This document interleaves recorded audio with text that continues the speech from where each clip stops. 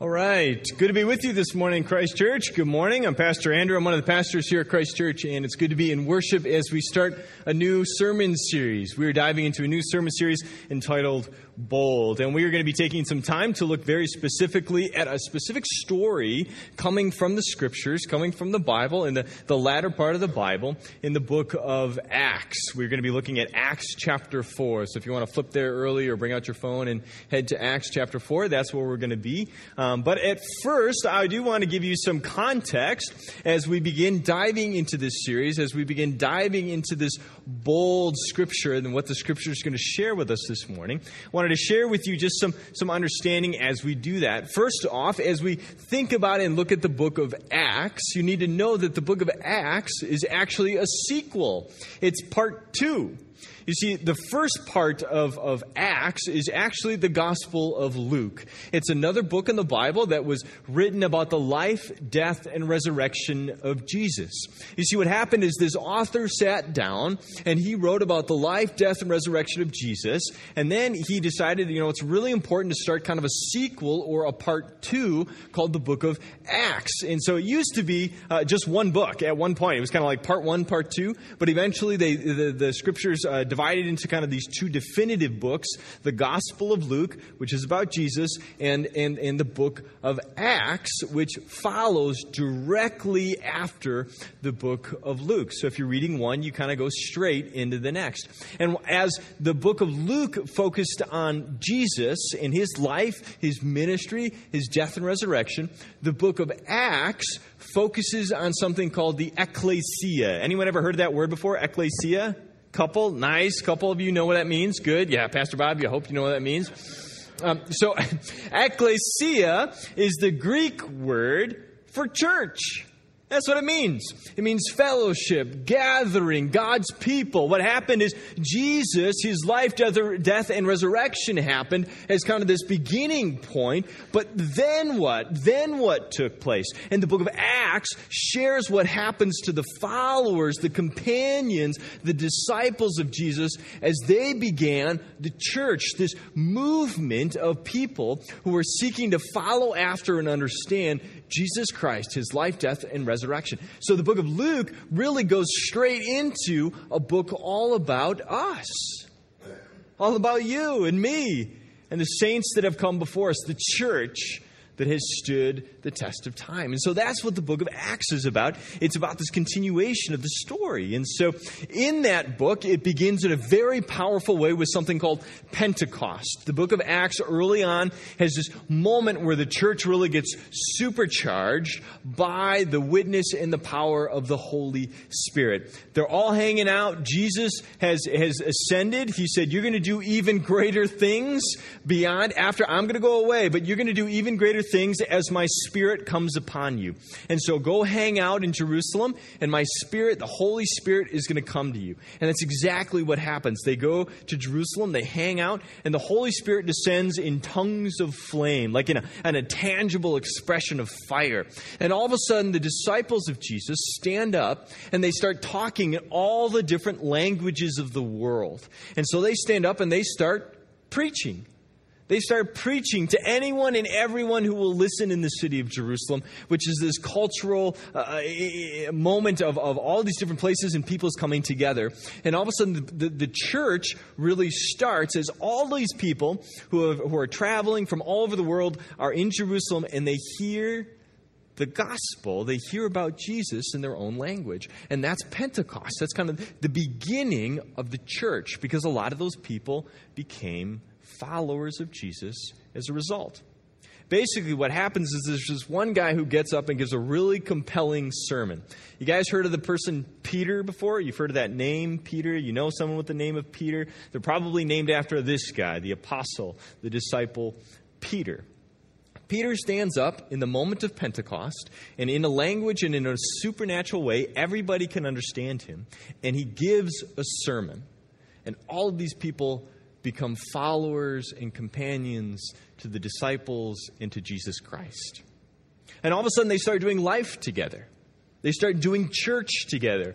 loving and caring for one another, supporting, helping the needy. They start reaching out. They start preaching to other people and inviting them to be a part of this movement of Christians. They start studying what the disciples have to say about what it was like to live with Jesus and be around Jesus and hear his teachings. And so these Christians are getting together in the temple and they're doing worship.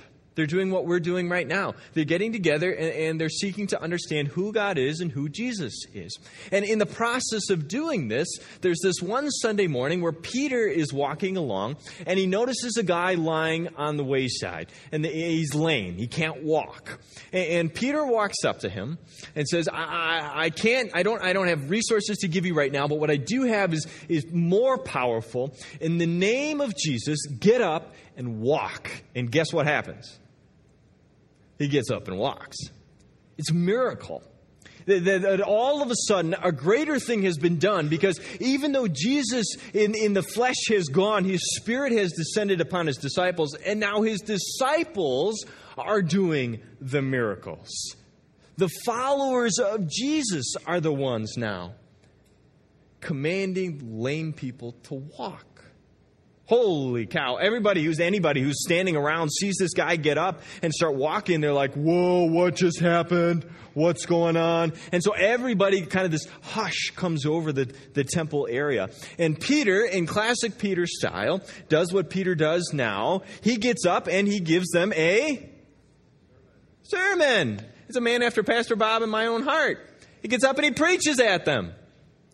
He's got the attention of all these people because they just witnessed a miracle. And Peter stands up and starts telling them about Jesus Christ.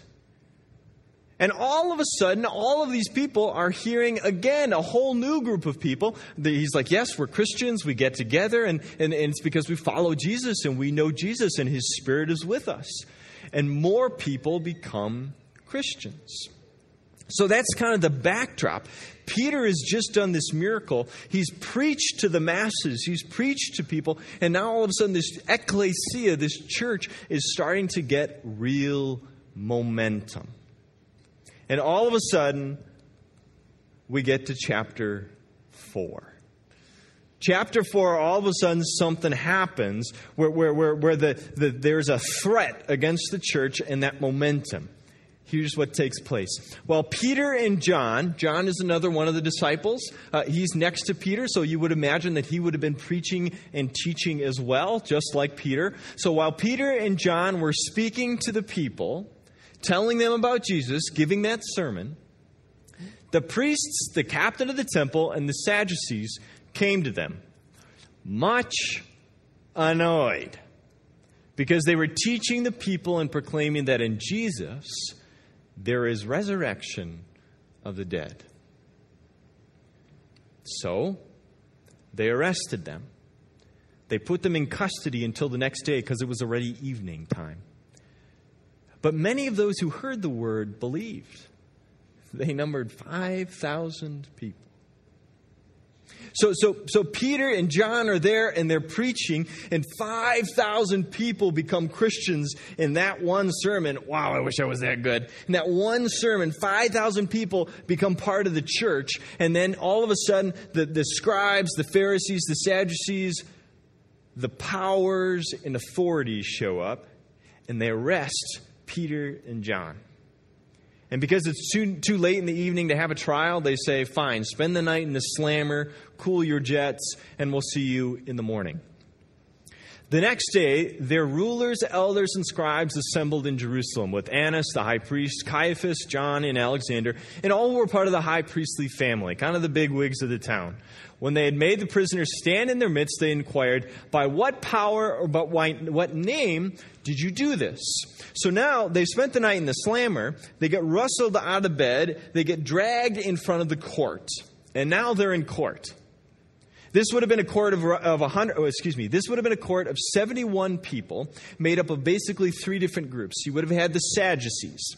The Sadducees were kind of the religious bureaucrats. They were the politically minded people. They were power hungry. And they kind of ran the city of Jerusalem, okay? The Sadducees. And then you have the Pharisees and the scribes. These are good people who knew their Bibles super well, but unfortunately they treated the Bible strictly as a rule book. And so wherever they went, they were walking around making sure you were following the rules. So you got the Sadducees, you got the Pharisees and scribes, and then you have the security detail. You've got the temple guard, you've got the security, okay? So you got these three groups, and they would have been kind of spread out, and there would have been 71 people that John and Peter would have been dragged in front of. And they ask him this question: how in the world, Peter, John, how in the world, by what name did you perform the miracle? How did you do this? Because that miracle gave you a platform to rustle up trouble. That miracle gave you a platform to speak about Jesus. And as we saw before, they were much annoyed that these uppity rabble-rousers were talking about Jesus. Now bear in mind, this same council of 71, these are the same people that condemned and crucified Jesus. Peter and John are now standing in front of the very court that condemned and screamed, "Crucify him, crucify him." Peter and John, the disciples of Jesus, are standing in front of the people who killed their Jesus. Here's what happens next. Then Peter, filled with the Holy Spirit, does what? He gives them a sermon. It's so good. I love the Bible.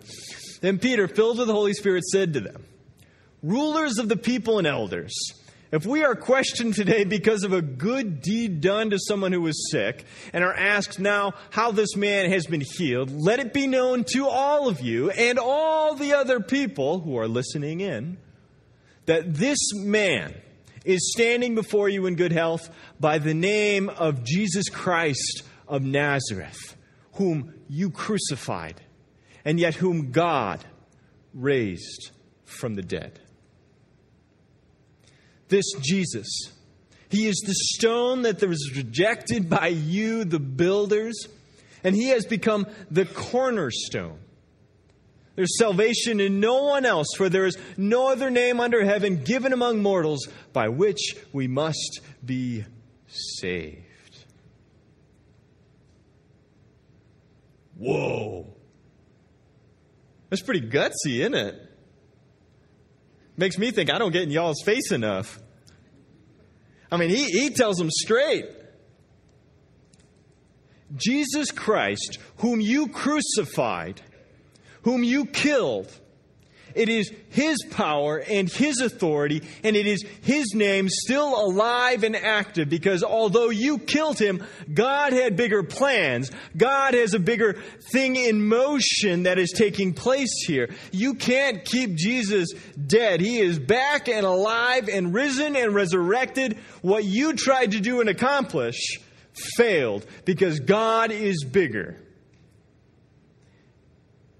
And so Jesus and his name is what healed this man. Whoa. Bold. Courageous. Confident. I mean, to have the guts to stand in front of 71 people, the rulers and authorities of that area, that town, Jerusalem, and to say, you killed him, and yet he is still alive and working in this world. And here is the evidence. You need a visual aid? Right here.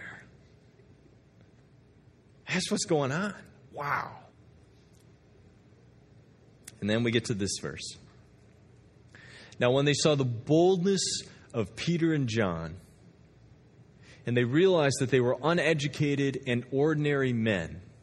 The Greek there is unlettered. literally means unlettered. It means these are guys that didn't go through the traditional rabbinic school and rabbi training, and yet Peter is quoting scripture at the guys who are the rule book people, the scribes who are supposed to know the Bible forward and back. Peter's quoting at them.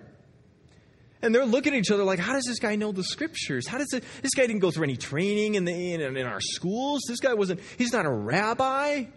He is an unlettered, uneducated, ordinary fisherman. And they were amazed. And they recognized them as companions of Jesus. The literal translation of companions of Jesus, companions of Christ, is this: they were known to have been with Jesus. These are people who are known to have walked with Jesus, sat at his feet when he taught, and listened to Jesus, and sought to understand who Jesus was. And these were followers, companions. They had been with Jesus.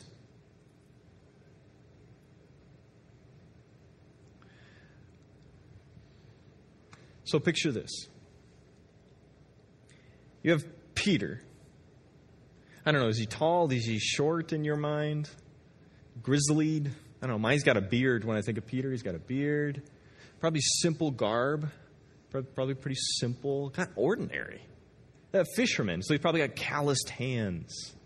It doesn't come across as formal or having many manners. He's a country bumpkin from Galilee.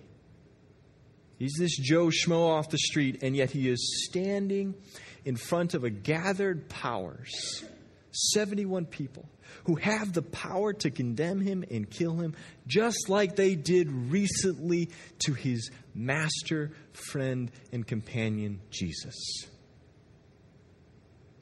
Wow. What courage. I mean, what strength, what guts, what security and boldness must Peter been filled with to be able to stand there and preach to them?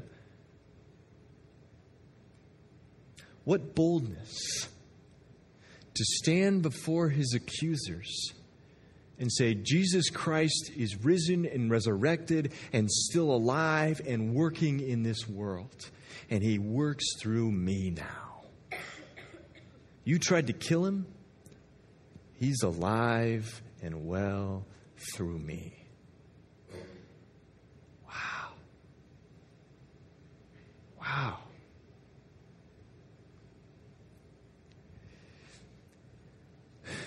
In your life, you too are going to have moments where the world and people in it are going to accuse you. They're not going to understand you.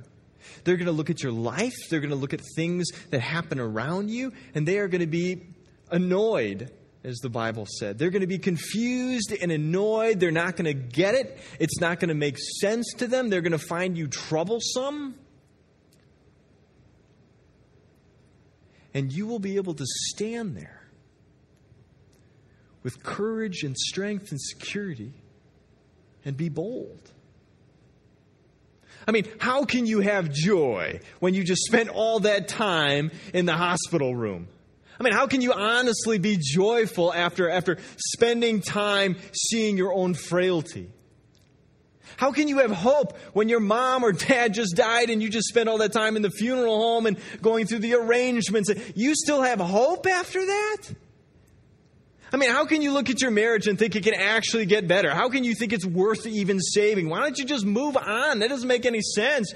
Just forget it already. Don't even bother trying to fight for your family. Are you crazy? I mean, why are you upstanding at work? I mean, seriously. What? You don't want to gossip with us? We're hanging around and we're all talking and you're too good for us? You don't want to sit and talk? You're not comfortable because we're talking about somebody? That's annoying. How can you have strength and security even though finances are sometimes ups and down and the economy, man, it kind of depends on the day and the year and the decade, and we've been through bad stuff and we've been through good stuff, and yet you have security. You give? You nuts? You're generous? You crazy? You actually give money away? I mean, how can you love that person? How can you be kind to them when they did that to you? They did that to you. And you're choosing to love them and forgive them and care about them even so?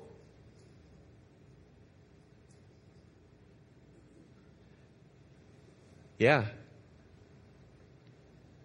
Yes. Yes, I am confident. I'm secure. I have hope. I have meaning and I have purpose. And it is because I have the Spirit of the living God. I have Jesus the Christ in my life. And so I can stand before any accusers, any powers, the anxiety that attacks me, the questions that come against me.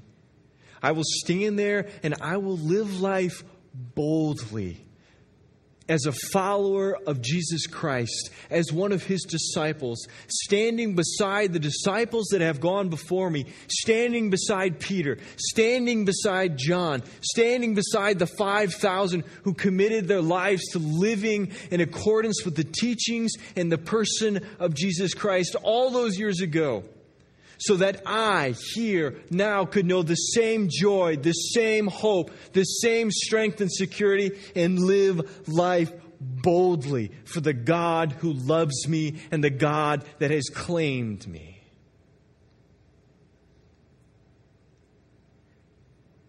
I live life bold because, like the disciples, I know Jesus. I am a companion of Christ. I am His follower. He is my teacher. I am His son, His daughter, and He is my master, my Lord. He's my brother, my father, my family.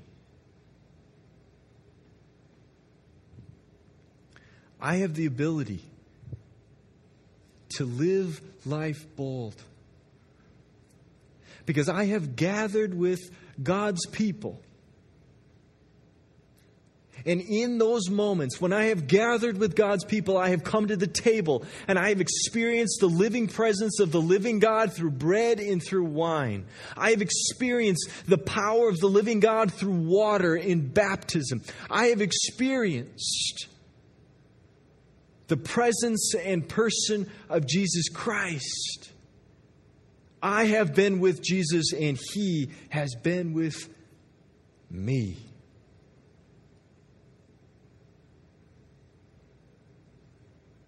And so, I am bold.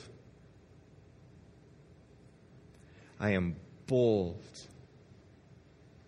And I will answer this world and answer the accusations that come against me with nothing less than the gospel of Jesus Christ.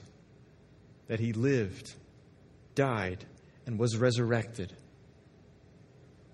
That He might extend grace and compassion to me, to this world, to my neighbor and my friend.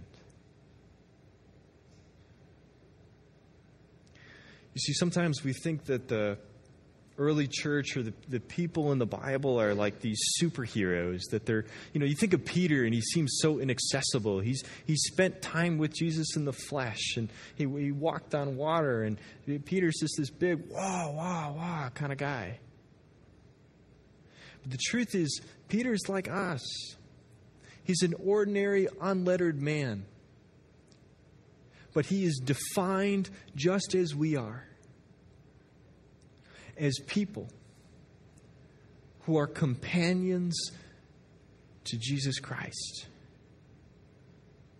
And so we, just like Peter, just like John, and the generations of saints that have come before us, we too, here and now, can live bold lives.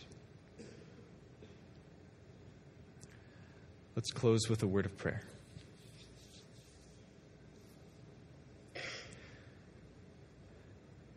Heavenly Father, we give you thanks for the witness and the testimony of Peter and John and all those who have come before us, that they would live lives boldly, courageously, with strength and courage, and that through their witness, through their testimony, through their sermons, we are able to gather here now, today, in this time, generations later, because they took a step forward in faith and lived boldly for you and your kingdom. They did so because they knew you. And so we ask here now today, may we also know you, your goodness and your grace won on the cross for us. Be our companion, our guide, our teacher. Be our God, our Lord and our Master. And help us, empower us to live bold lives as we seek to follow after you,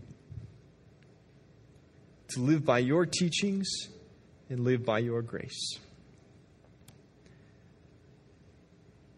Enrich us now with your presence, we pray. Enrich us through body and blood, bread and wine, that we might be truly your bold, graceful people. We ask this in Jesus' name. Amen.